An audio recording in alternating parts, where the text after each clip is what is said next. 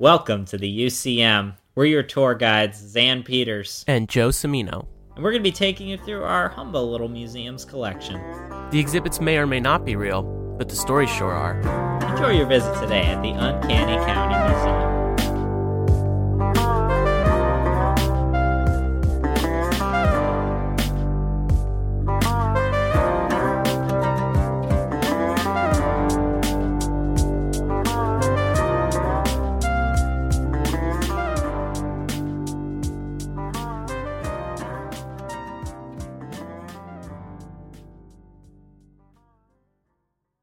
So I was having an experience at a thrift store. Okay. And I've had this experience a couple of times, but I think it finally solidified itself in me. And that was flipping through some old LPs. And down in Florida, you kind of, you get a lot of retirees, right? And Sure, yeah. a lot of people are transplants. Mm. So you're going to see, I think, when stuff ends up in thrift stores and stuff ends up in consignment stores, you're seeing that reflected, that mixed bag of people that you shake the country up and it all sort of slides down into Florida, right? Sure, yeah. Yeah. And I just keep having this thought that as you flip through and you see a Southside Johnny in the Asbury Jukes collection, Okay. and you just realize, oh, somebody's dad from New Jersey died. Oh, no. So, Southside Johnny is...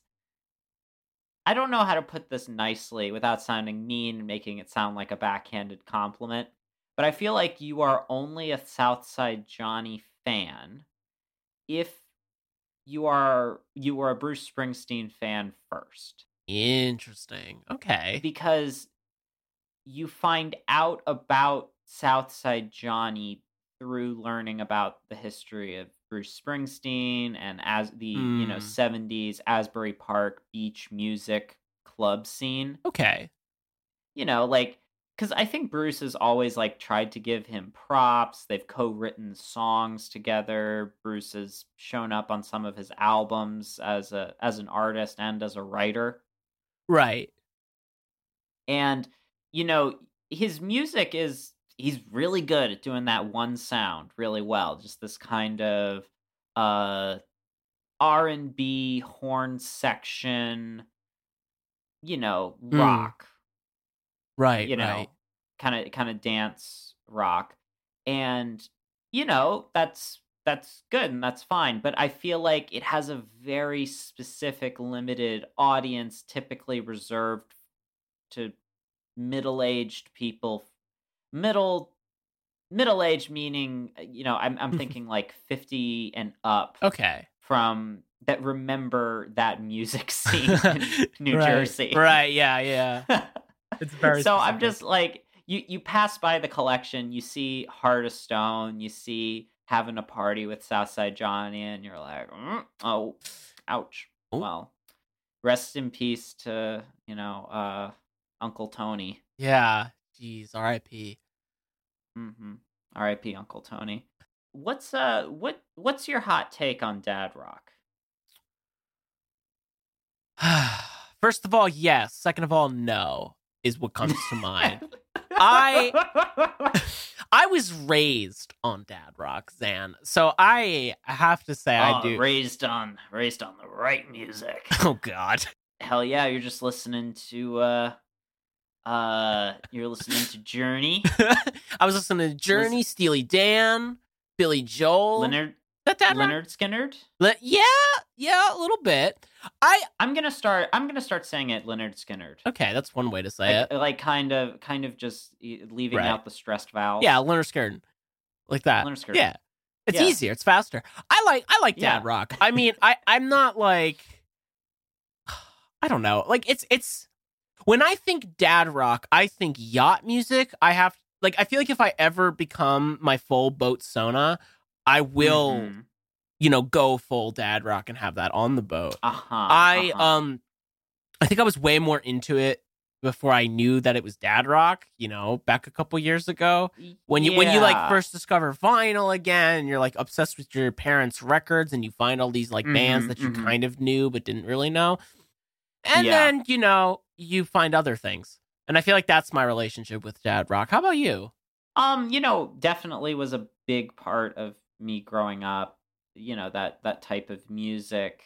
My parents always Sure. had the radio on to the Eagle. And, as I grew up and started to make my own music collection, a lot of that music started to make its way into, as I was like putting music onto my iPod and doing like, the YouTube to MP3 thing. Absolutely. And, anytime someone gave me a iTunes gift card or something. And it's like, I look back now and it's like all of these songs that I feel like you're told are awesome and essential. And I think the thing with my mom, at least, it was like you were supposed to be ashamed if you didn't like some of these songs, if you weren't into it. Yeah. Which was a little odd. That's still kind of like that, though, in the culture of it all. Well, yeah, but that's the thing about dad rock is it's not necessarily bad. Right. There's this weird assumption, though, that I feel like that goes into a lot of it, that it is the greatest music. That there's this period in the 70s and 80s where you could turn on the radio and you would hear these incredibly catchy, straightforward rock songs. Right. And that there weren't that many bands. There was a very specific scene to fit in, to be mainstream. And like that there's something kind of safe about it. Okay, to go back to the thrift shop for one more second, I was flipping through, just these long, those like really long cardboard boxes. Ooh, it's like, yeah. typically what you see like comic books stored in. Right, yeah.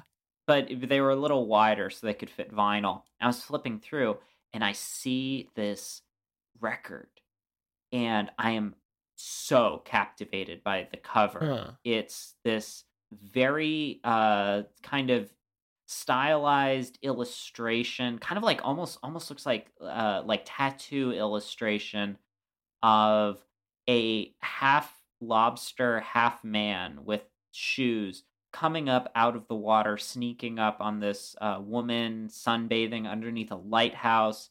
And it just says in these really kind of old school New England letters, Nantucket. And I was like, well, I need to know what this sounds like. Did you listen? And I was, yes. So I pulled it up on my phone because they didn't have a record player in the place. Gotcha. And, I pulled it up on my phone and I want to hear it. And I'm like kind of expecting like a New England, maybe a Billy Joel type of sound, but like something that like something regional, something that I think Billy Joel transcends dad rock just in the sense that it is very specifically geographically located. Right. And as kind of goofy and the type of rebellious the idea of a rebel that is very attractive to dads. Yeah. With Billy Joel. Yeah. This sort of safe performance of masculinity. It's rooted in a time and place. And I don't think you can ever take that away from Billy Joel, as it does come from a very sincere moment. Sure. And time and place. So that's what I was expecting. And what I got was, this is a band that wants to sound like Journey in Boston. Interesting. I had high hopes from the beginning because the first song is this kind of power rock. Starts with an a cappella that's pretty good, called Heartbreaker. Heartbreaker. And then once it kind of gets into it, you're just like, okay, this is very safe. This is, remember my my remark about get me an Imagine Dragons? Yeah. Yeah. The record producer saying like, I I know what sells, get me a band to sound like this. Interesting. Um, and basically what I found out, which was not that surprising, because I looked up the band on Wikipedia, because honestly, I was just trying to find the artist for the album artwork. The music was fine. It was Uh-huh. just whatever, but it would blend into the background of any. If you were having a party with a bunch of middle-aged people, they would be into it, but it would just Okay. blend into the background. Oh. There's like some good guitar tones, some good vocal harmonies, but that's it. There's nothing interesting happening. Right, And right. you can kind of suddenly appreciate the artistry of a Steely Dan, of a Boston, Yeah. to realize that those are things that exist in their own world. Basically, to sum up, I look up the background of the band, could not find the artist. I would love to know if he ever designed anything else. Hmm. And I one day might just track down that record just to have in my collection for the artwork alone. But basically what I found out was they were not from Nantucket. Oh. Okay. Well. They were actually from South Carolina. Oh, that's very different. And they were named Nantucket after the song Nantucket Sleigh Ride by the band Mountain.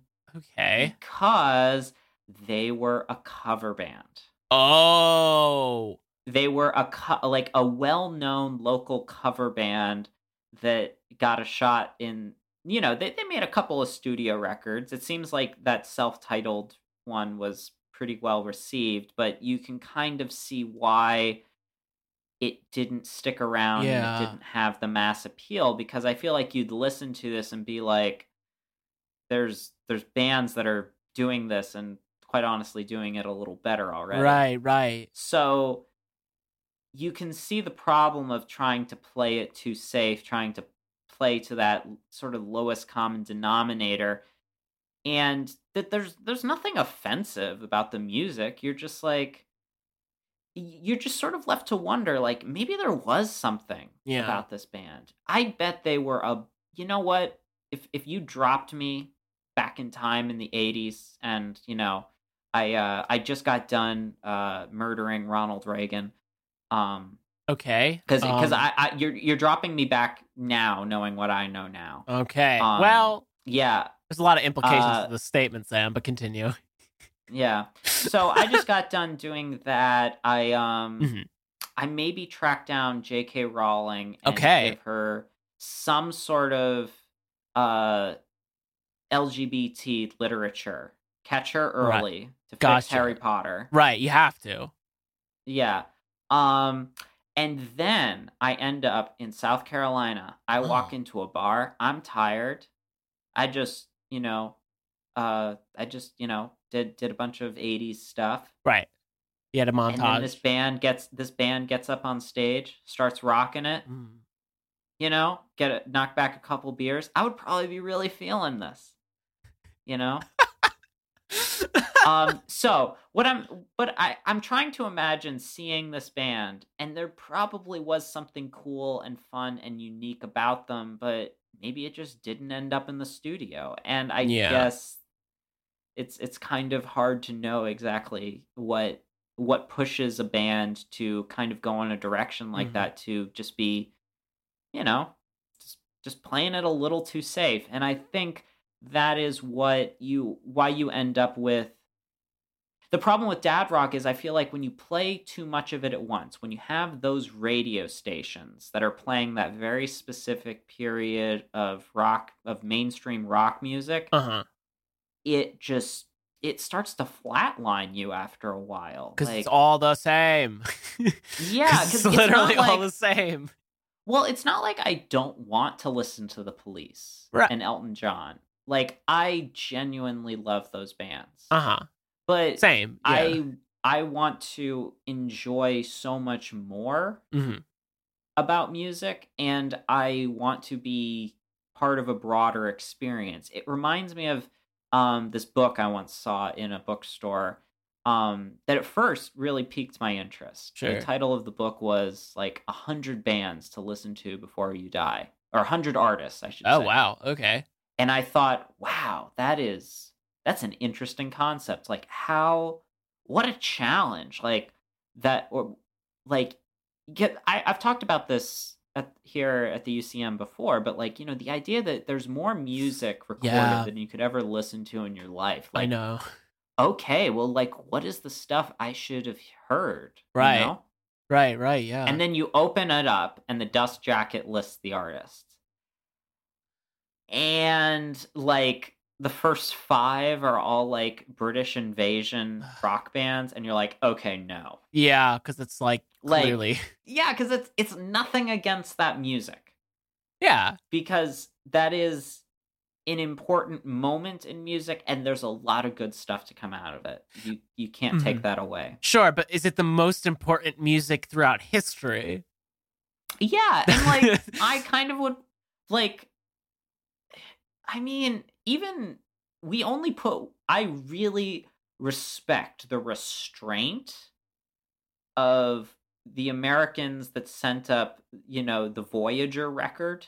Yeah. And they only put one American rock song on it. Right, yeah. They put on Johnny Be Good. And, they put on they put on a lot of traditional music. They put in, like, some tribal music and stuff. Like, there was an interesting slice of humanity on that record. Like, you know, and especially, I think, for the time, fairly worldly and diverse. It's probably...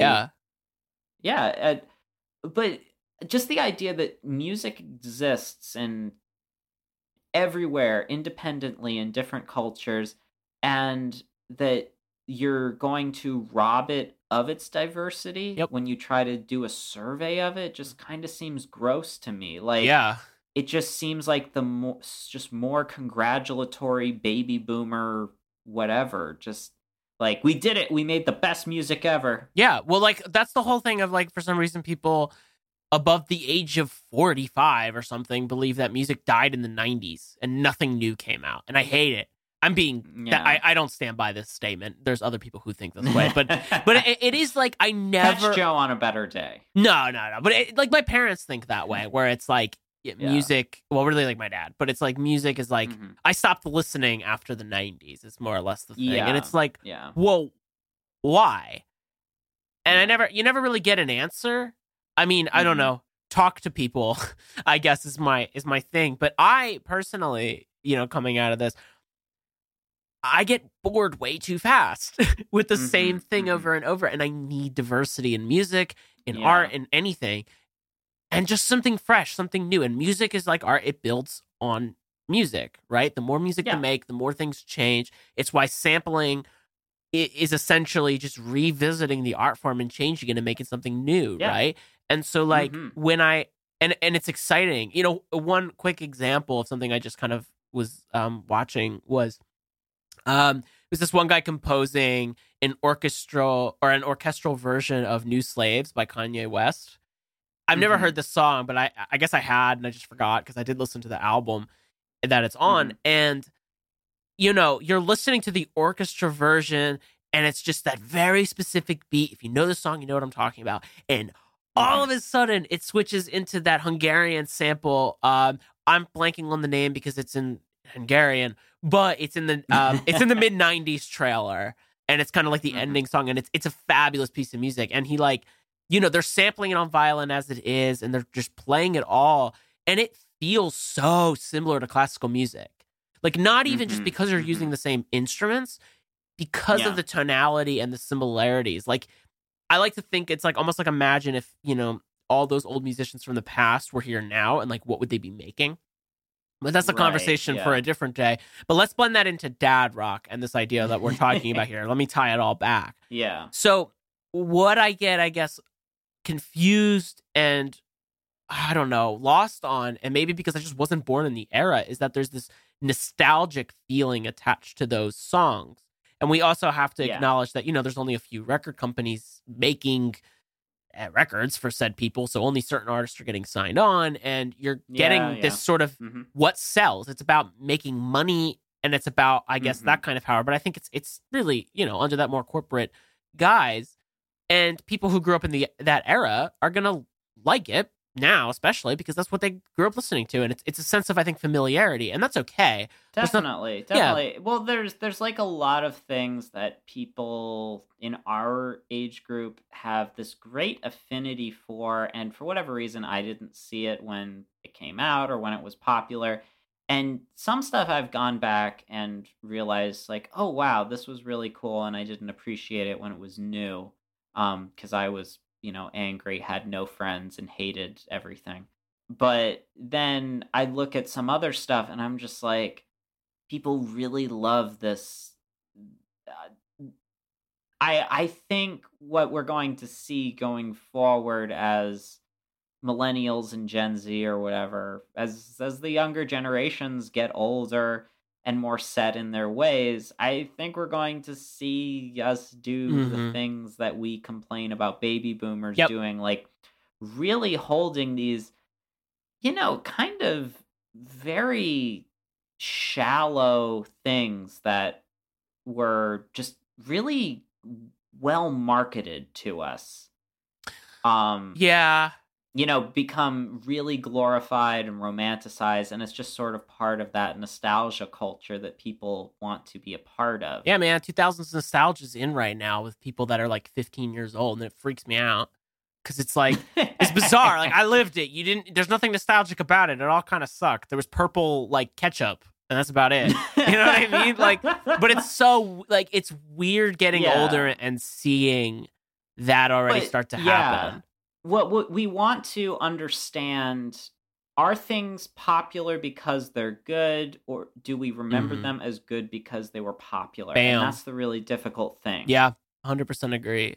Because I think what we've realized, and I think in some ways we've rectified this by the fact that, at least for a lot of younger people, there's this recognition that there are so many different subcultures that you can be a part of, especially in music. Oh, yeah. That everybody is going to kind of have their own thing. I think it's our growing distaste with the Grammys, just that it's just this insanely popular music, which isn't really a knock against those artists. I don't hate Adele, and I think she's talented. I don't hate these people because they are popular, but there's a certain thing to listening to a song that you feel like just checks so many boxes to be as appealing as possible. It no longer feels personal. We're gonna have to do a tour one day on that, on the Grammys and popular music, because I have so much to say. In why that happens and in things in that regard. But to keep it in line with what we're kind of talking about here, I agree, and I think I don't know. It's just something I don't really understand, because I think it just depends on how you look at music. And if you're like, and what we'll look at music later. Like, I think when I'm thinking of dad rock too, I also have this feeling like, oh God, are we gonna look at like My Chemical Romance that way, or like Avril Lavigne? Like, is that what's gonna happen in like 2048, where we're just gonna look back and be like, oh yeah, that was that was the possible, time. but also remember that those were very popular in certain subsets of people. I mean, the thing that I'm always fascinated by is that there are so many of these very influential people that I have never heard of because I'm outside of the circle of said influence. Sure. And I only hear about them if something they do for some reason crosses over into into my radar, either for, they blew up because they did something problematic, or right, or something completely crazy. I don't know. Do you remember when Skrillex worked with the Doors on like a mini album for a hot minute? What an interesting crossover of fans there. It was pretty good, but that was a long time ago. Anyway, but before we kind of get into our main topic today, I know we're mainly here to talk about music, but this sort of this idea of cultural reevaluation, I think, is going to be very central to our conversation today. 100%, So yeah. we're gonna talk about that retrospective. So Joe, I'm gonna throw something at you. Okay. Okay, I'm gonna throw a number at you, and it's a part of a new segment that I would like to introduce Oh. to the Uncanny County Museum. 79% on Rotten Tomatoes. Now, what film could I be talking about? Well, it is the Zapruder film. And The if you the the what? the footage of JFK getting shot That's on is IMDb. Wait, what? now it is on On IMDb. It is Huh. on both the Zapruder film, technically being a short film, is what it is classified as. This is true. Is on IMDb. Oh my god. And the consensus is 74% on the tomato meter, 79% audience score. I'm laughing out of a shock response. Jesus Christ. Oh. So, Joe, this Yeah. brings us to my new segment. Okay. JFK or JOK?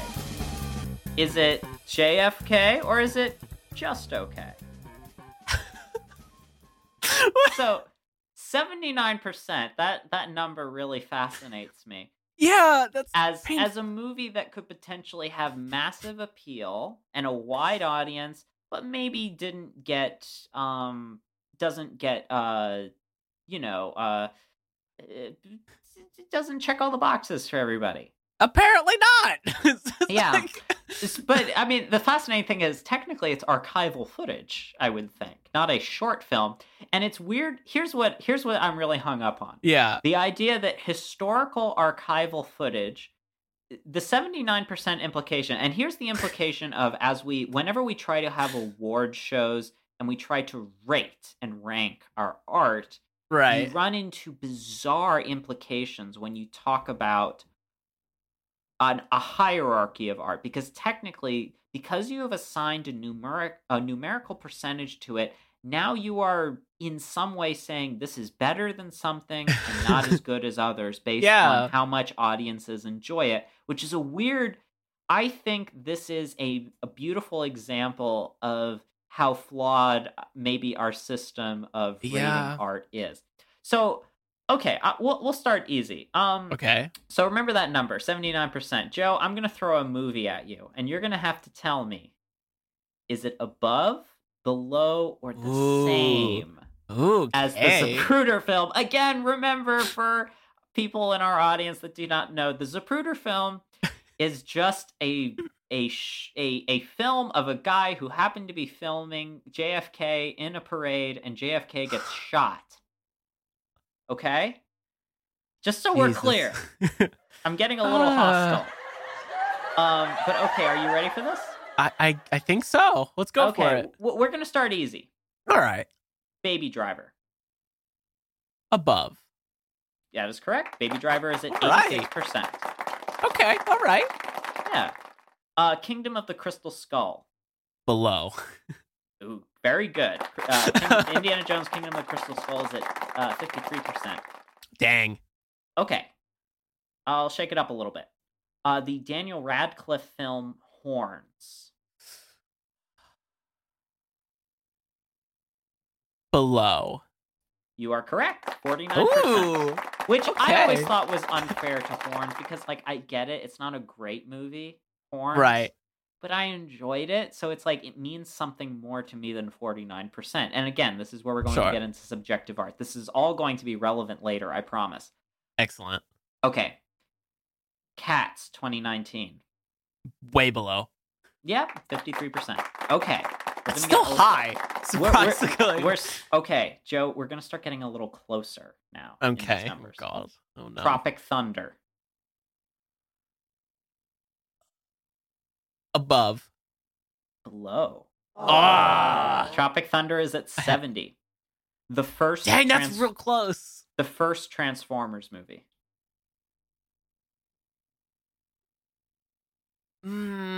Below.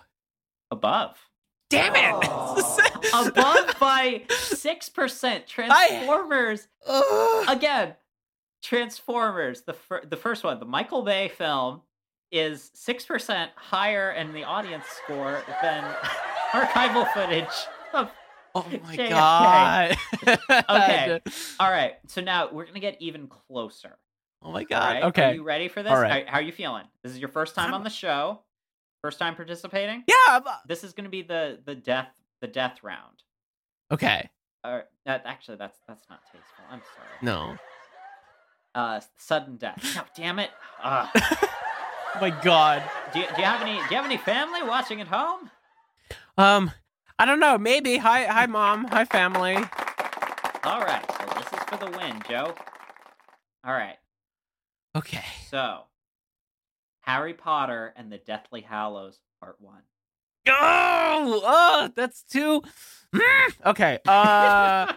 Your wheels are spinning. You're trying to think: is it above or below? No. Above. It is 79%. No way. Yes. So what are we counting that a tie? How's that work? Technically, I'm gonna say those are worth more because it's Okay. more difficult to guess a specific percentage. Fair enough. All right, how about 1994's The Santa Claus, starring the Tim Allen? Tim Allen. That's great. Below. 79%. Seriously?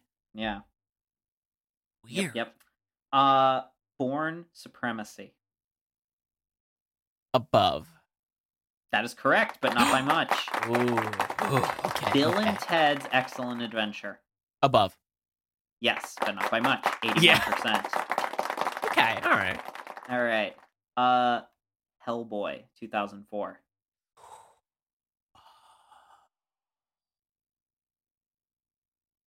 Above. Correct. Nice. Oh my gosh, my heart's pounding. Yeah. All right. Let's see. Okay, next. Beetlejuice. Ooh. Above. Correct. Nice. The Royal Tenenbaums. Above. The same. Okay.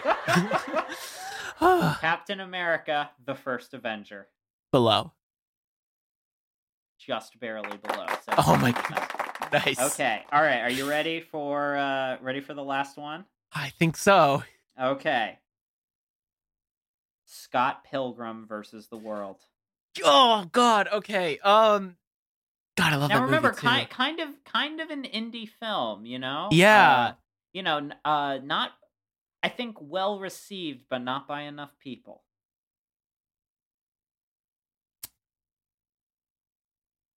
Above.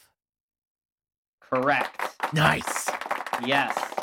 Interestingly enough, fun fact, JFK the movie is 82%, so not much above. But the weird thing is, oh my god. JFK has so much footage of the Zapruder film. Yeah, that's this is wild. Oh my god. Yeah, I mean, isn't this great? Yeah, it's this was yeah. Well, thank you for playing. No, thank you for having me. This was fantastic. Thank you for playing JFK or JOK. God, what a great name. What a fun way to explain this strangeness of this rating system. Not to mention, 79% is so, like, it's like a just above average, right? Yeah, like you're so close to a B. It's tomato meter, 74%. It's even lower. Oh my god. That's wild to me. I mean, I guess it's not the most entertaining film to watch, but like... Yeah. Well, I guess, okay, here's the thing. Should our media, and this is something I think we're going to cover in a moment, we'll get into it, but how entertaining should our media and our art be that it captures our attention? Because that's very where true. are we today, Joe, in the UCM? Well, we're standing in a sort of a Beatles, the famous music group's shrine. Something of a recreation that you would see in your stereotypical, suburban white dad from the 70s basement. A shrine there's lots of cutouts. Yeah. It's pretty fun. you know? Oh yeah. Lots of memorabilia, some guitars, some Mm-hmm. records, Yeah, lots of lunch boxes. lots of lunch boxes, lots of figures. We tried to get it as close as possible to what you would kind of Mhm, see. mhm. Something like the Smithsonian, but like, a little bit more fun. Because I don't really like things Like in it could glass be in your it's boxes. in your dad's man cave or office. Yeah, it's close to that as possible that we could get it. We actually went on site, a Mhm. while back to Lot of see what it would be research. like. That a lot of research went involved into this, so I hope Yeah, you all yeah. enjoy. What are your thoughts on the Fab Four? I thought you were gonna say Fab Five, and we were gonna talk about Queer Eye for a hot second, and I was very confused. But okay. I have so many thoughts involved Okay. with this, but immediate reaction, I Mhm. like the Beatles. Okay. I think here's the deal. I don't know much about them besides Mhm. the songs that I like. And Mhm. I am not somebody that, you could go to and just be like, "Oh, what's your favorite Beatles album from a specific time?" And like, how do Mhm. you rank that amongst all of their discovery? I'd be like, I Mhm. don't know. But Uh-huh. they, in my opinion, are arguably a very important part of music history, and I can't not acknowledge that because I feel Mhm. like I used to try to pretend that, it's like, oh, the Beatles are like overrated, man. But it's like, Mhm. you really can't say that to a certain Yeah. degree because it's hard to fight against the just public atmosphere around them and the sort of, You're you know, conjuring something whenever you bring them yeah. up. You are Yeah. conjuring things that people have a lot of Oh, strong yeah. feelings about because the Beatles mean so much in terms of, the way that we think about artists, the sort Yeah, of dude. the way that we will, the reverence for the Yeah. place of the songwriter, Oh, yeah. is so important because the it's difficult to completely remove the way that we treat our pop stars, whether you like the Beatles or not. This Mm-hmm. is all part of this lineage of the pop star being the figure that they are today, and the the mass marketing of Mm-hmm. music and all of this other stuff all comes back to the Beatles, which I think you can safely say, and I think for two white guys, we know an appropriate amount about the Beatles to not be insufferable. Yes, I would agree. I Yeah. will say though, I still have found like songs by them that just surprise me. Yeah. Like when I first heard like Love You Too, do you know Mhm. the one where there's like that opens with the sitar and then it just kind of Mm. goes right into that beat and it's just it's so good. When I first heard Yeah. that blew me away because that's not what I think of like stereotypical like 1960s I Beatles. wanna hold your hand. Yeah, and I don't like it. I mean, it's okay, but it's well, I don't not like it. It's just it's its own thing and it's its genre that I'm not interested in. The thing I always Yeah. appreciated about the Beatles was their ability to change Mhm. what they were making and do Yeah. something very interesting with it, even though it was still under this massive sort of corporate guise of Well, yeah, selling there's and there's doing like an things. entire economy built Yeah, around the Beatles, it's insane. and yet they were able to maintain their artistic credibility. They continued to pump out hits, and there's not a lot of it's kind of weird the way that we love hate these artists that are just super successful, that have hit Yeah, after hit, and it's something that people hate on the Eagles way too Y- much, in my opinion. yeah. I never really got that, to be honest. And the weird thing is, I think it's like it is kind of like an older person thing. But Okay. when you go through the Eagles' discography and you realize how many hits they had, and they Hmm. all don't sound the same. The Yeah. the Eagles, like the Beatles, different flying animal. They had a virtuosity to songwriting, and they were this Right. independent machine where all the members had their own artistic direction and collaborated in this moment that ended in a lot of bruised egos and ruined friendships. But you have to look at the discography in awe, and I think when you really look at how many Beatles songs in the back of your head but have forgotten about, it's really quite astounding. I went a long time once, like for no particular reason, it just Hmm. wouldn't come up in my shuffle or whatever. I hadn't heard "Come Together" in a very long time, and then one day I was Oh, driving around in my car and it came up on shuffle, and I had forgotten after I hadn't heard that song, and you removed it from being overplayed probably on classic rock radio stations and cover bands sure. and everything, always playing it, and then you suddenly really listen to "Come Together" and you're like, this is a catchy song, but it's subtle. It has so Yeah. many layers to it, and you realize that is the beauty of those Beatles songs Yeah. and that music is the at first apparent simplicity, Mm, but the depth that as soon as you start to pick it apart more. And I feel like at this point we are again just jerking off the egos of baby boomers.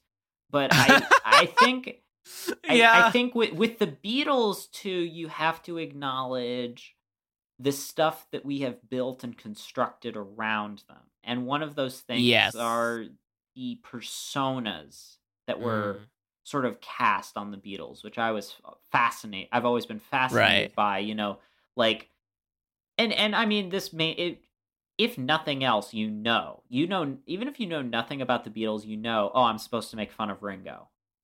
Now, Zan, which one did you like the best? Matthew, Mark, Luke, or John?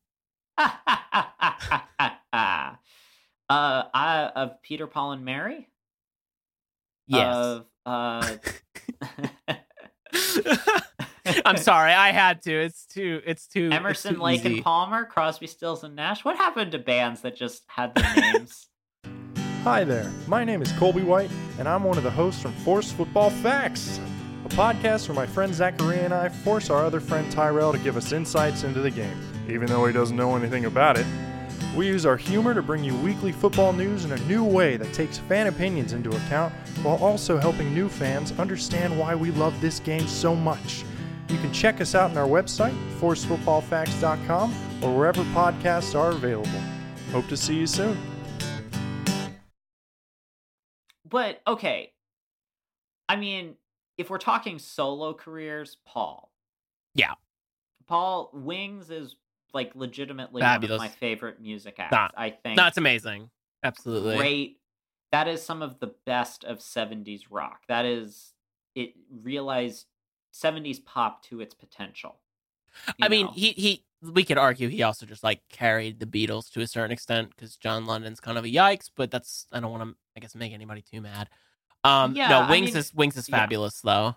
Yeah, and I mean, I have to respect a lot about John Lennon and again his construction of who he was as a person. I want to maybe this is me being too apologetic. And Okay. again, it's not like the Beatles are my favorite band, but this is something that I try to understand about this time period without, making,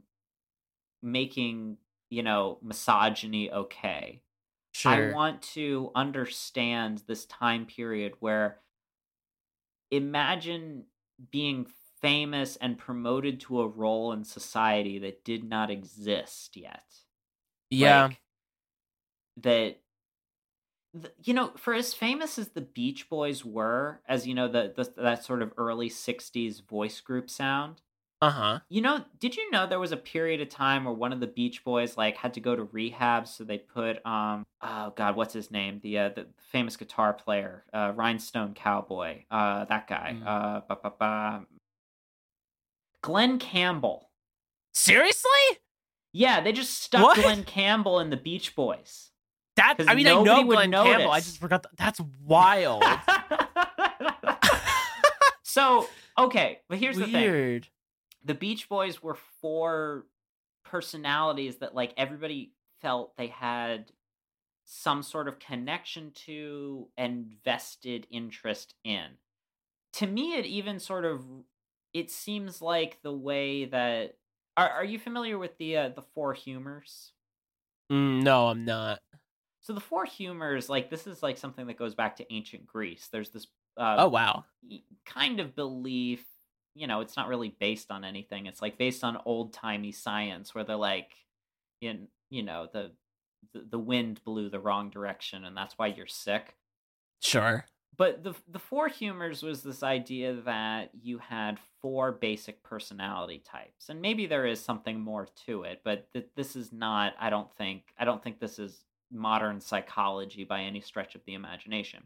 However, I feel like there's something valid to it in how we consume our pop culture and our literature and our movies, because anytime you think about any four assemblages of characters or friends, they sort of fall into that thing of there's the goofball, there's the leader, Mm. there's the loner, and there's the smart one.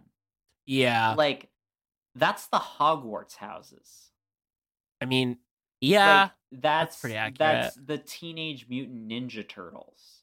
Yeah, it's your stereotypical anime characters too.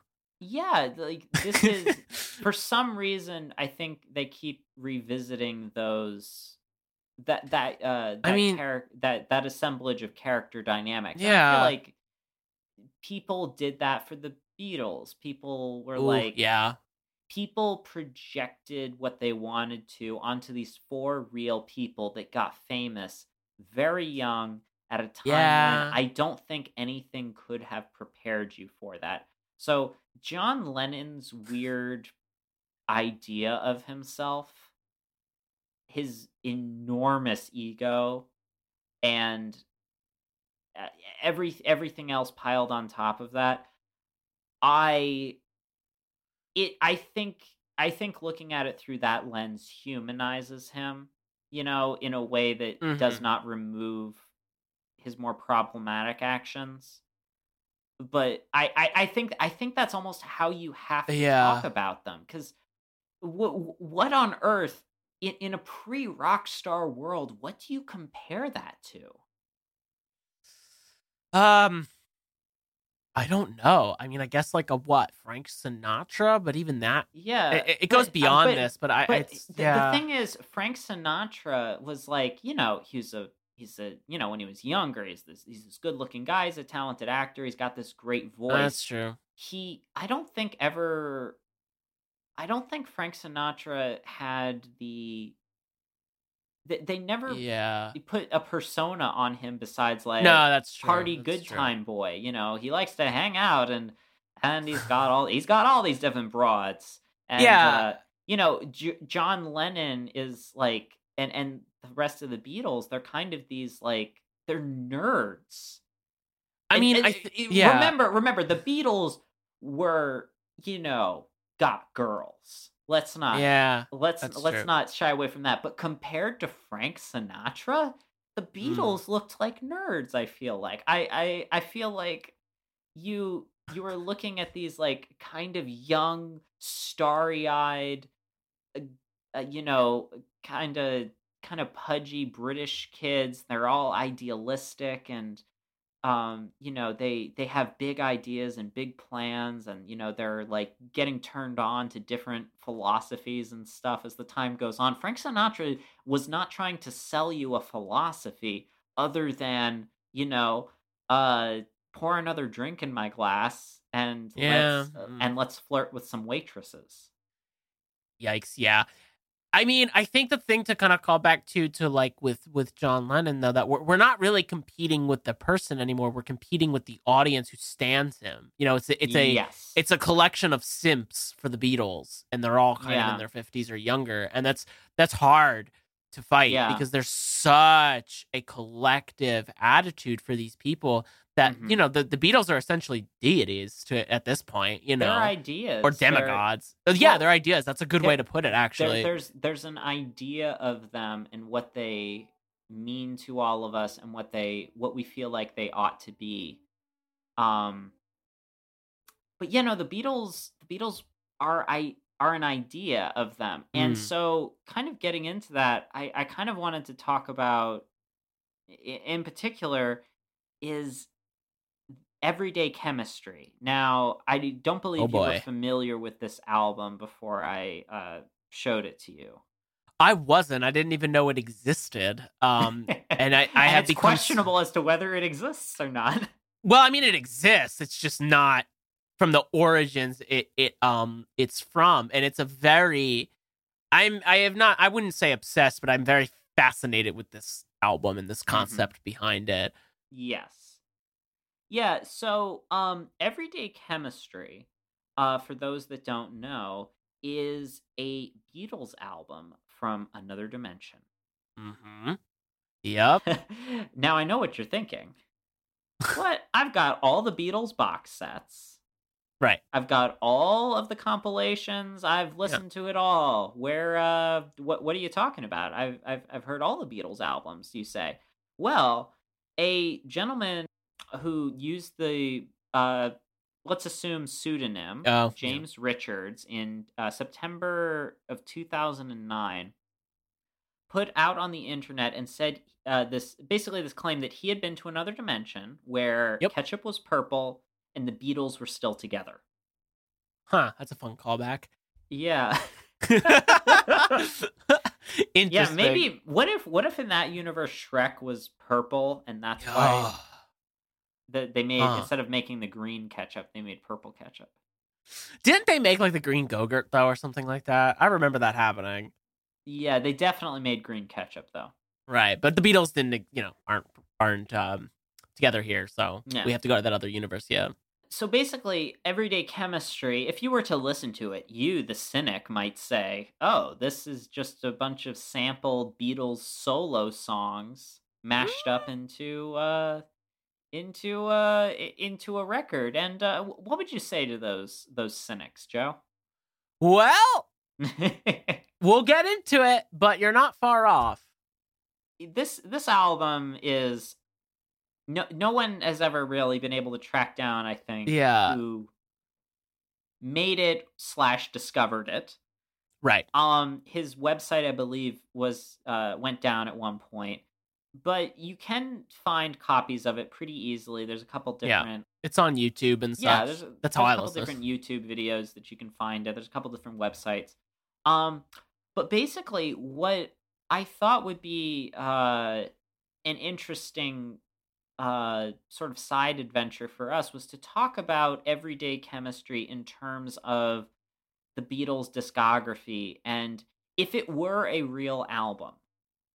Oh gosh, can't wait.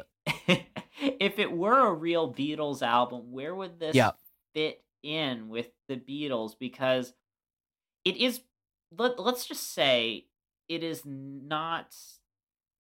It's not completely. You don't have to stretch your imagination too much because you could say, okay, well, if the Beatles never broke up, then that's stuff that they did in their solo careers. They would have collaborated on, and then and then they would have put out as a Beatles record, rather than a George Harrison or a Paul McCartney solo effort.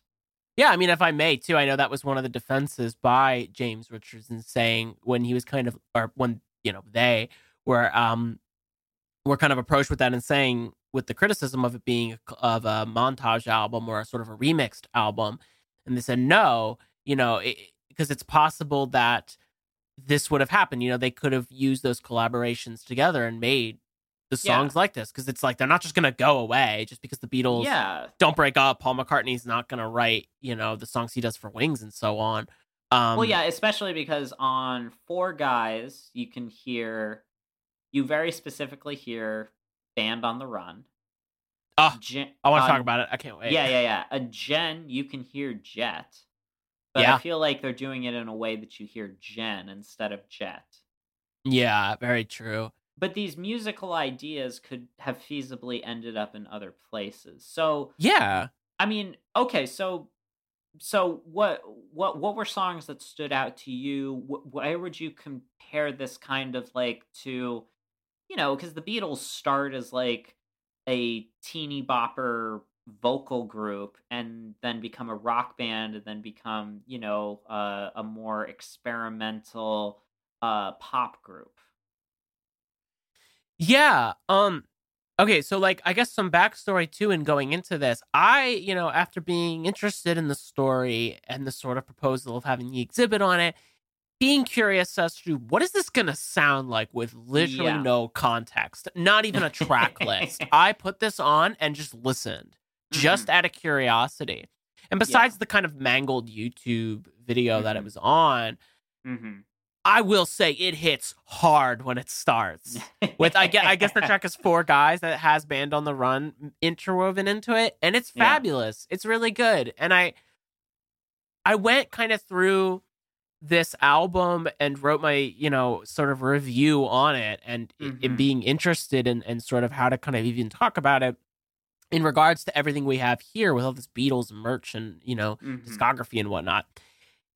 And I will say it is a well enough put together album, although it might, it's probably a remix album, but I hesitate in a weird way Mhm. too, because like, let's be frank, we know it's a remix album just from sampling, yeah, spoiler Yeah. alert. But Yeah. from things you read, from things that people say, and even just like, I don't know enough about the Beatles songs they're sampling from and how it was done, but the production is good. It's Mhm. really good. And I mean, I'm listening on low quality, but it's good enough there that it sounds put together and not chopped and not Mhm. rough. And in certain parts it is. I think towards the middle it kind of Mhm. is. Yeah. But in the beginning it's really strong, and at the end it's very strong as well. And I think if you go into it without the context of, let's say, something like Revolver or the White Mhm. Album, two very good Beatles albums, Yeah. you'd be fooled into thinking it actually was one of their albums, because it sounds very convincing, in my opinion, without this knowledge. Yeah, and even like, when you get into maybe some of the more rougher stuff, Right. and it still though can sound like the jams and little Yeah. skit things that the Beatles would do between like their Yeah. songs. No, you know what? It has the same energy to a certain Mhm. extent. And that's something that was captured in it that was fascinating to Yeah. me. I don't know how you felt about that. I mean, I Yeah. have moments to tie it in, but I'm curious to hear kind of like what you thought about that. Yeah, I mean, for a bit of background is where I'm coming from with the Beatles. I grew up with the Beatles with compilation albums, to be quite Interesting. honest. I grew up do you know the album Love? Yeah.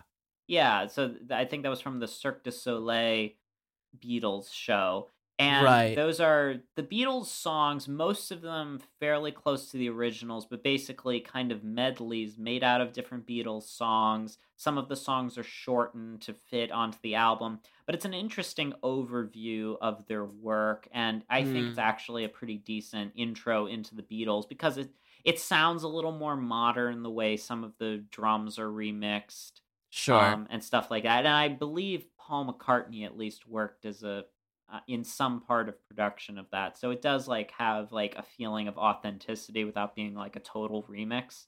But then as I actually like got more into music and got more curious, like wanting to hear what these songs were off. I at first My first thought was, okay, this is a little like maybe the Hey Jude album where Gotcha. Yeah. because like that is, and I almost hesitate to say this, but that's the Beatles LP I put on the most because it is basically a collection of singles. It's kind of like, Yeah. if you think about it, it's kind of like Endless Summer by the Beach Boys, where it's not technically an album. It's kind of a Right. greatest hits, but not really. Hey Jude. Yeah. Hey Jude, none of those songs necessarily have anything to do with each other, but they're a great slice of the Beatles because those are all non-album singles, and you can really Right. enjoy some of their most famous songs and some of their, well-known but, not maybe not as revered songs. Like For sure. Lady Madonna, one of my favorite Beatles songs Yeah. is on that. And otherwise, I feel like it was only ever released as like a 45. It was never on a proper album. Right. Yeah. So the overview of the Beatles' solo careers, the tendency is to think, okay, none of these really have much to do with each other. I could maybe put it into the same camp as Hey Jude. However, I feel like by the time it does start to wrap up, you get to Saturday Night, and especially Mr. Gator's Swamp Jamboree, which is great name. Yeah, Basically, where for they're real. just sort of jamming at the end. That to me, I was like, this feels more like Let It Be. Interesting, yeah. Where with Let It, that as far as the Beatles discography goes, Let It Be is the last one. Right. The Beatles had already kind of, at that point were essentially broken up, and Paul is desperately trying to keep them together. They're all already trying to go their separate ways. They would still technically be together for like, another year or two. Mm-hmm. But, they weren't writing and recording together. But, they came together for one last effort. And I hear Let It Be called disjointed.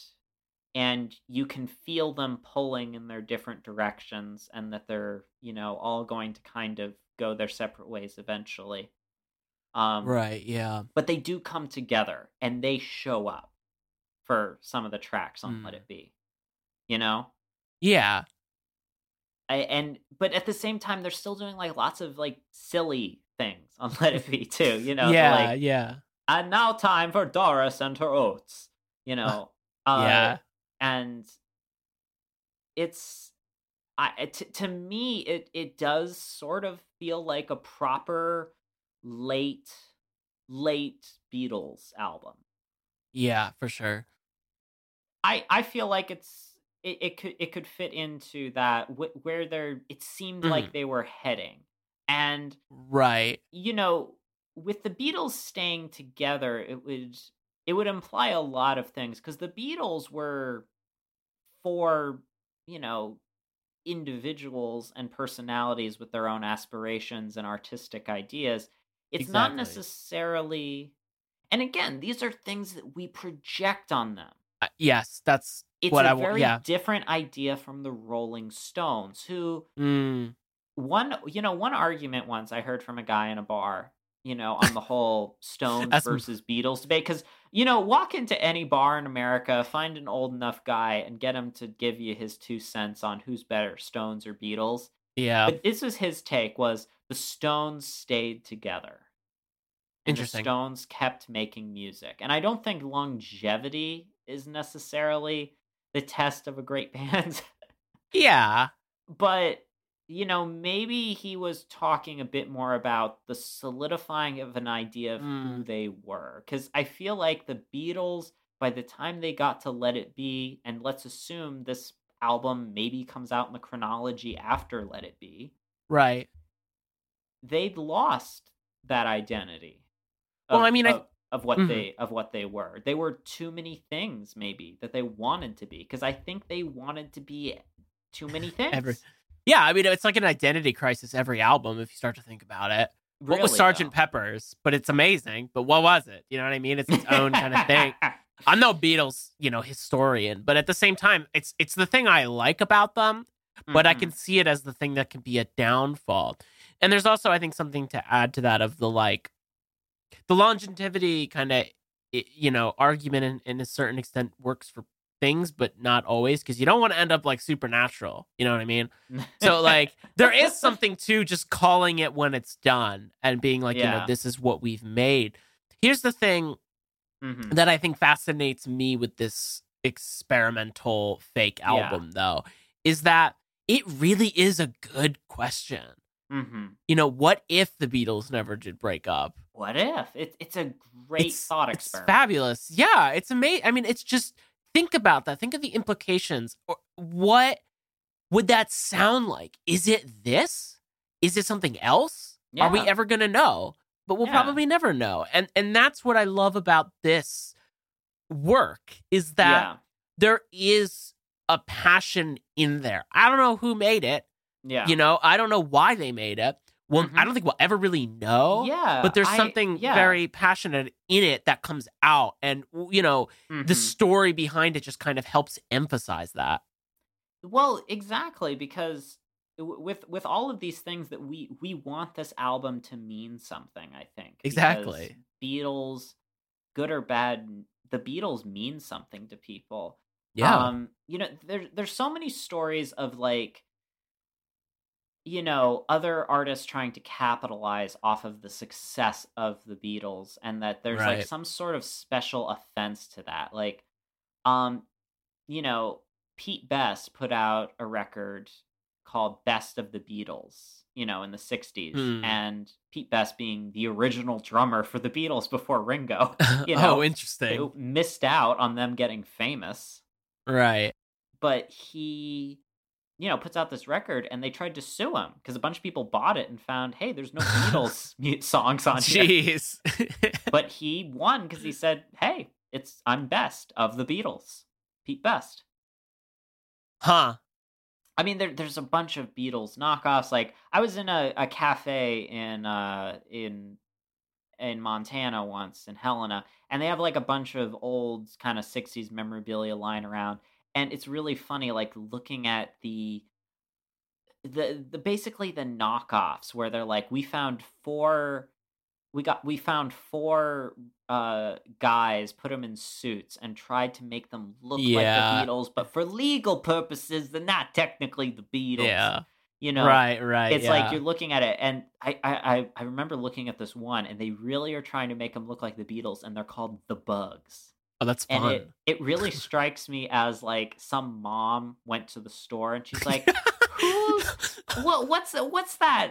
Little Timmy's listening to that record. He told me he wants the record. The Bugs? That sounds right. The Bugs? Yeah. And then they bring it home. It's like, I want the Beatles. And it's like, no, it's the Bugs. It's just as good. Yeah, we got the Beatles at home, and it's the Bugs.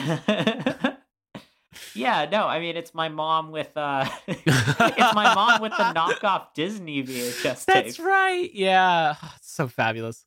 Yeah, there's also a weird.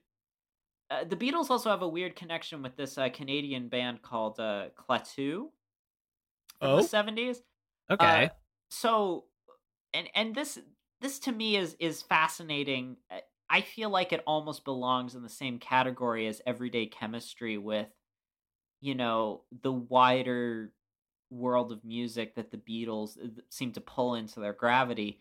Klaatu put out an album with no artwork, no credits. Whoa. And they just put out this kind of Beach Boys, Beatles inspired pop album. And this guy named Steve Smith, no relation to American Dad that I know of, from Rhode Island, finds it. Steve goes to the newspaper and says, this is a secret Beatles album. Oh, wow. And they actually sell like thousands of records because people think this is a lost Beatles album because there's no credits. Nuts. Yeah. And this is the album was called 3.47 EST. And to hear them say it, they were trying to get away from, the idea of selling a record based on a name that, like, they're trying to pull a Garth Brooks, Chris Gaines type of thing, which or a Stephen King, Richard Bachman thing, where they're trying to see if they can sell something not based on an established name, or try to get something off of its on being anonymous. Anyways, they sort of get into some controversy with this later when they eventually are given credit for the album, and it is something that we can prove was not a secret Beatles album. Right. But you see the temptation, like the want for there to be more, in a way that the Stones kind of are. I feel like still you could kind of say are a serious with some asterisks after it banned. Yeah. But, the Stones, I feel like, were not above, like, a self-parody type of thing. Like, where back in the 60s and 70s, they were, like, terrifying to parents, Yeah, like, that's this true. Is evil music. And now it's like I feel like they're kind of aware of like their parody of like they have these very, raunchy, rebellious songs, and they're all these like, 80-year-old billionaires. Mm. It's just it's kind of fascinating to me, and I with the Beatles, because you always want to know which one wrote which song, which one is Yeah, doing what on each song. Like every every Beatles album has its own Wikipedia page. Some songs even that's have their nuts. own Wikipedia pages. That is insane. And Jesus. then again, going back to my adventure earlier, flipping through records at, Mm-hmm. vintage stores, I came across this album. It's just called Aaron Lightman, by this artist named Oh, Aaron Lightman, and I have been fascinated with this album. Not only because it's like a pretty solid like '60s kind of groovy new wave, just kind of a fun pop album. right. Kind of acoustic, not really leaning into psychedelic rock territory, but it's definitely like aware of the sounds of that late '60s orchestral sound to folk Yeah. music. I, Okay. I think I would put it in folk maybe more than even pop or rock. Sure. But the thing that's been fascinating to me about it is that I cannot find I can barely find any information at all on the artist. And according to Huh. the back of the album, he's a, hot up and coming musician and actor. Can't find anything he's ever been in. Hmm. The thing that's more famous than him is that he has a niece that's a, kind of a respected kind of pop star, not huge, but she like has like Mm-hmm. a lot of songs that like play at the end of like it's like the type of stuff that plays at the end of a Grey's Anatomy episode. Okay. Gotcha. Yeah. Yeah. Yeah, that kind of soft rock pop stuff. Sure. Yeah. But there's he never put out anything else, and there's not really much else Hmm. known about him. I and there's something so tantalizing about that to me that it's like it's even gone beyond like it's already captured my imagination maybe more than the music has. Well, yeah. I Which mean, is weird. it's so exciting though. I feel like you got to do a Yeah. project on it. That's your assignment. You have homework now. I have to Just figure out letting you who Aaron know. Lightman is. What if I find out It's he's a about, terrible person and it ruins but it's the about music? it's about the journey, man. It's about the journey, not the music, not the person, So wait, right? I have to find out who the artist is, and Yeah. then I have to separate the art from the artist. Oh my god, You got a lot of work. You got a lot of work to do.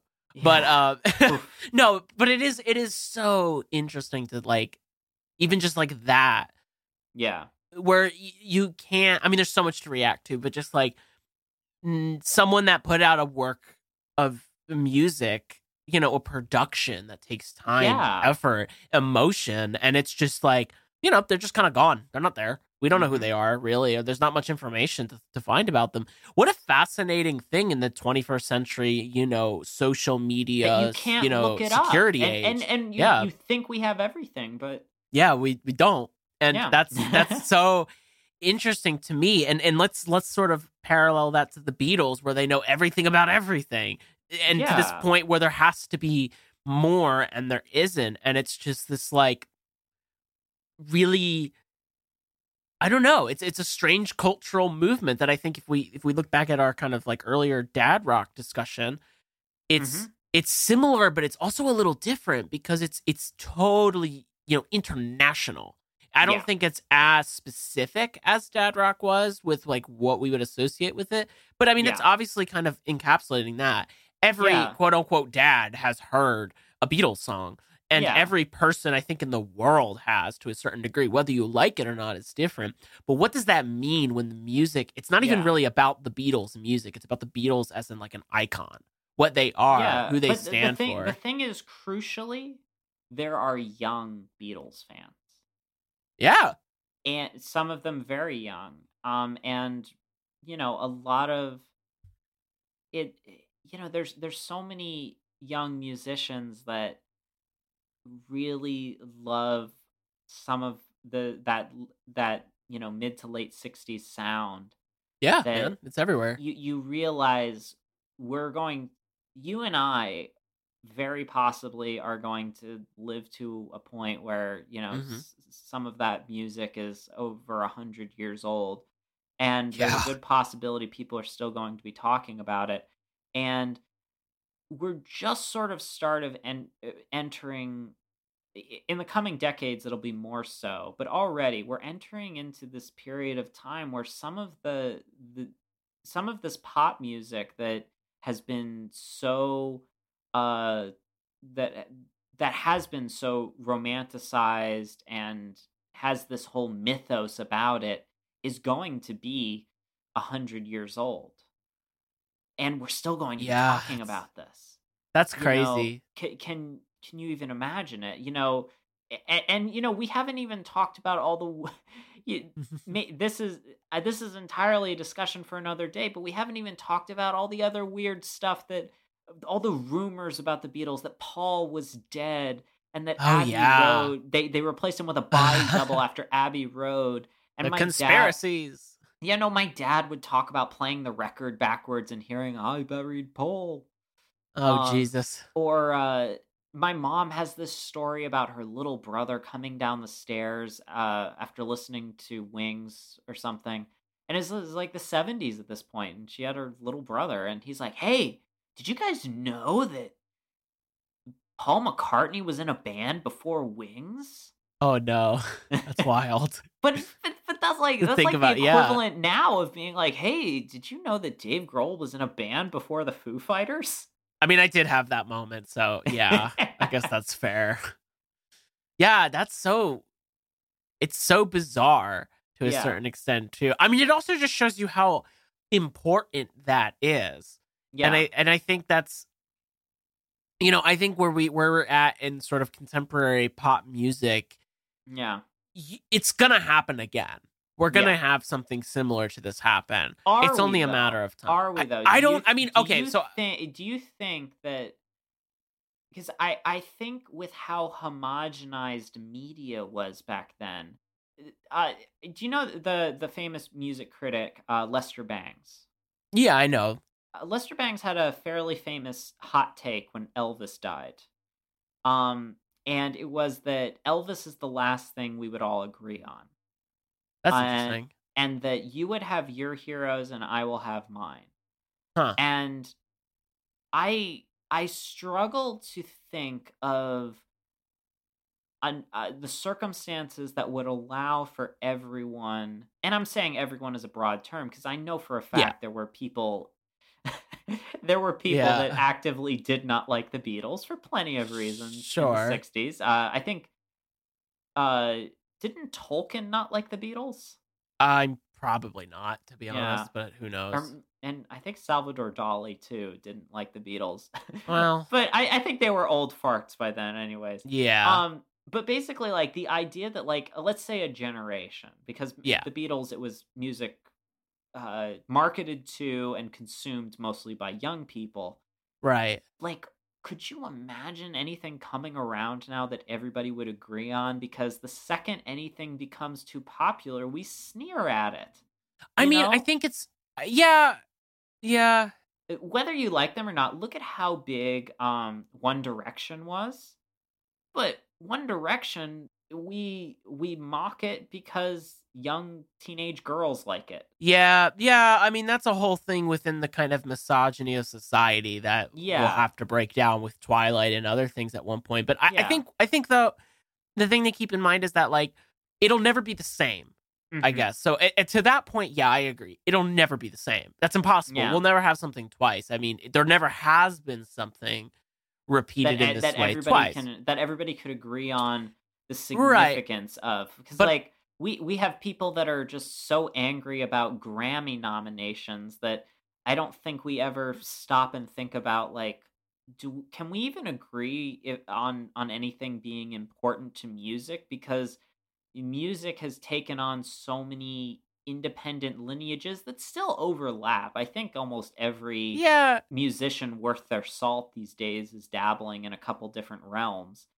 I mean, But I guess, but the Grammys isn't really the best, I think, example maybe anymore, True. even if it ever was, because it is True. It's so corporate. It's corporate and it's exclusive. It doesn't define music. I mean, if you want to No. find what defines music, I would say, you're going to be on Bandcamp or YouTube to see Yeah. what's new versus something like a corporate realm. And I think that's the difference, because in the past, you had to be corporate to be seen and to have records and to do things. And that's the Beatles' success and the movement. Whereas now it's on the internet. It's through cassettes. It's through local bands. It's different. It's passing out your homemade CDs and telling people to download your music. I have sort of a question. Okay. And I posit this as someone that is not... I don't believe... I believe there is so much good music to still be made. And that there's people working on it right now. And that there's good music that is happening in a contemporary setting. But I am someone who is always impressed by the pretty fantastic production value that comes out of music that is older. And I wonder, and I don't know if this is a false assumption, but like, I feel like in the past, like, to be good enough to get noticed by some record company, because that was how you had to do back then. Right.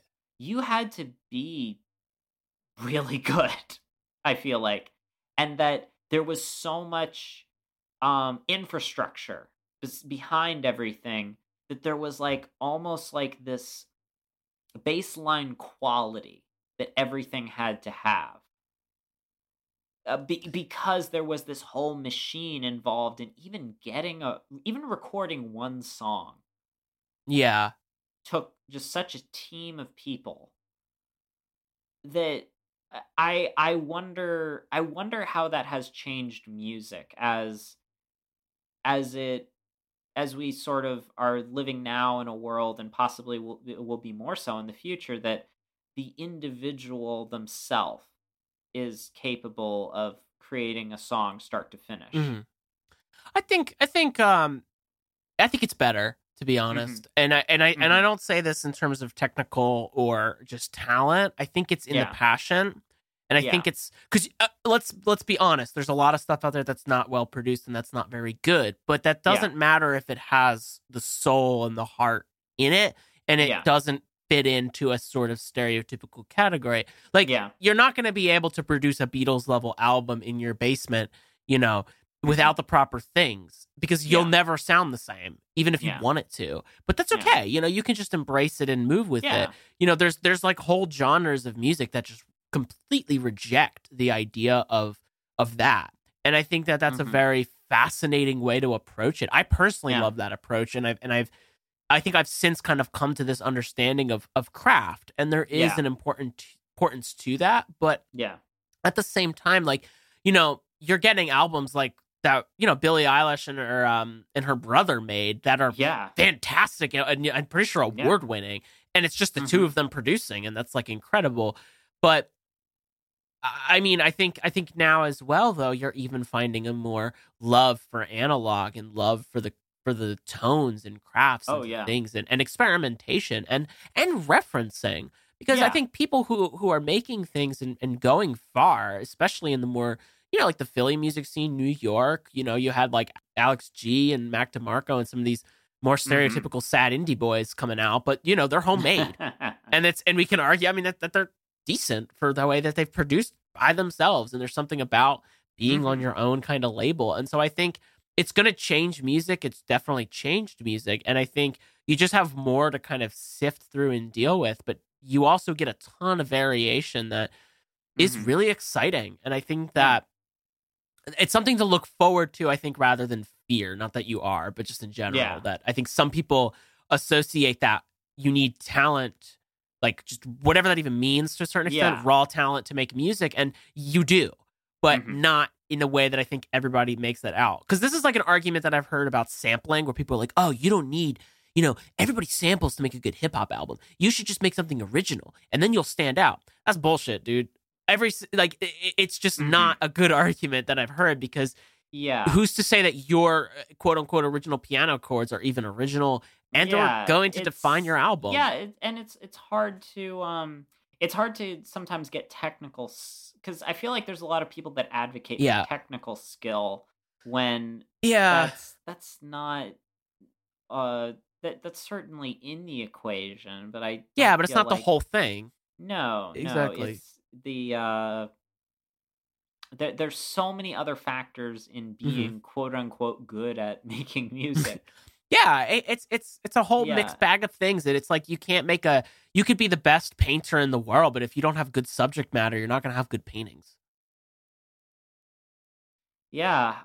Gosh. I mean, this has been absolutely fascinating to talk about, and I know we kind of intended this as more of an easygoing, quick exhibit here at the UCM, but maybe we are becoming dads, because I feel like we just spent like a very long time talking about classic rock. Yeah, if you stayed with us the whole time, good on you, and congratulations. Always let us know if you want us to talk more about this. I don't know. I feel like I got carried away on that last part there, but at the same time, it's a we're both musicians. It's something we're passionate about, and I think it's worth talking about. Yeah, we didn't really dive into doing Beatles impressions that much. Yeah, and I think that's a good line not to cross. Yeah, because maybe I don't know. You know what? Maybe log in to visit anyone else, and they'll give you some bad Beatles impressions.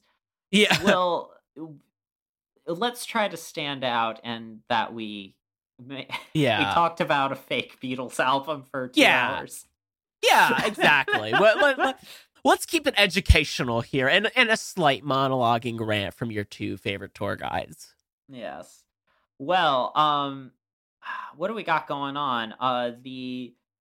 Here at the Uncanny County Museum, we are coming up on 6 months. Yee. Half a year already of bringing you the hard-hitting, the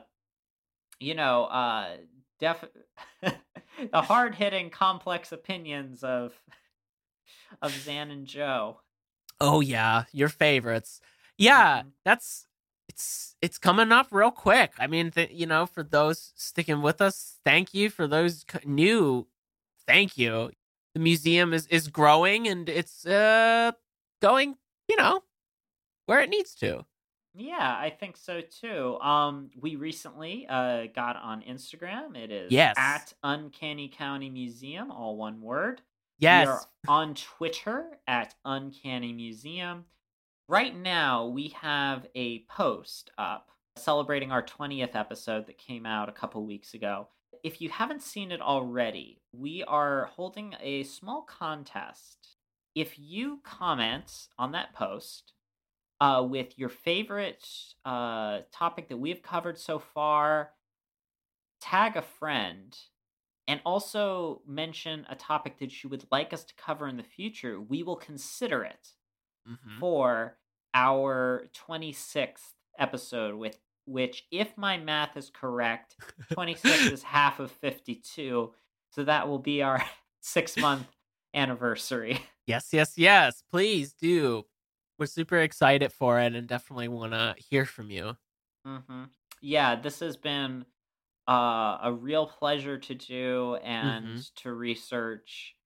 And I'm looking forward to making more and getting to talk with Joe and interact with our growing fan base. And again, we really appreciate all the feedback. And we'll see you again soon at the Uncanny County Museum. If you want to find me personally after hours, I am at Xanosaurus on Instagram. And I'm Joe Cimuno Art on Instagram. And you can look for one of my up-and-coming projects coming out soon by, first week of February, titled The Midnight Drive on radiopepese.org. It's a soundwork / podcast I've been working on for basically a half a year now. And, feel free to check it out when you're driving to work, in your house with headphones on, and, see what you think. It's similar, but very different from this. Yeah. please do. Joe is becoming quite the audio artist, quite the sound artist, really. Why, a real thank you. A real Yoko Ono. How did we get this Yeah. entire? We went my this entire God, exhibit, we didn't even talk about Yoko Ono. I want to talk about Yoko Ono. We're gonna have to do that because we did participate in one of her works. Yes, we did. Joe and I are technically collaborators. Yeah, it's true. Famous conceptual artist and musician Yoko Ono. Oh my God, how did we not cover that? Who was what? She was married to some British pop star, but really we want to talk about her career. Absolutely. And I'm being serious. I think Yoko Ono falls into such a misogynistic view by Beatles fans that yeah. I feel like we're going to have an entire exhibit sometime on Yoko Ono because you and I both have enjoyed her art, I think. Oh yeah. Absolutely. And I think she as someone that is brought up without a lot of context and is just sort of the butt of a joke. Maybe even we're going to have to vindicate her before Ringo, I'm afraid. Yeah, and I would say stay tuned because it's probably going to come up soon. Yeah, I guess so. Yeah, now we're committed. Right at the end. Yeah. Yeah. Well, yeah. I mean, there's not 4 of us. Has there ever been 4 of us for anything? What do you mean? You, me, David, and I don't think so. I think it's only been 3.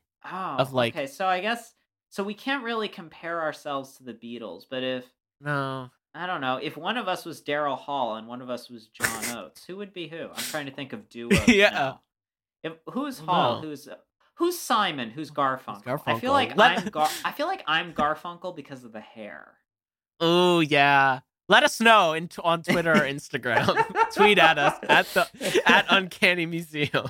Yes, your favorite duos. Well, from the Uncanny County Museum, I've been Zan Peters. And I've been Joe Cimino. Thank you for stopping by, and we'll see you next time. Bye.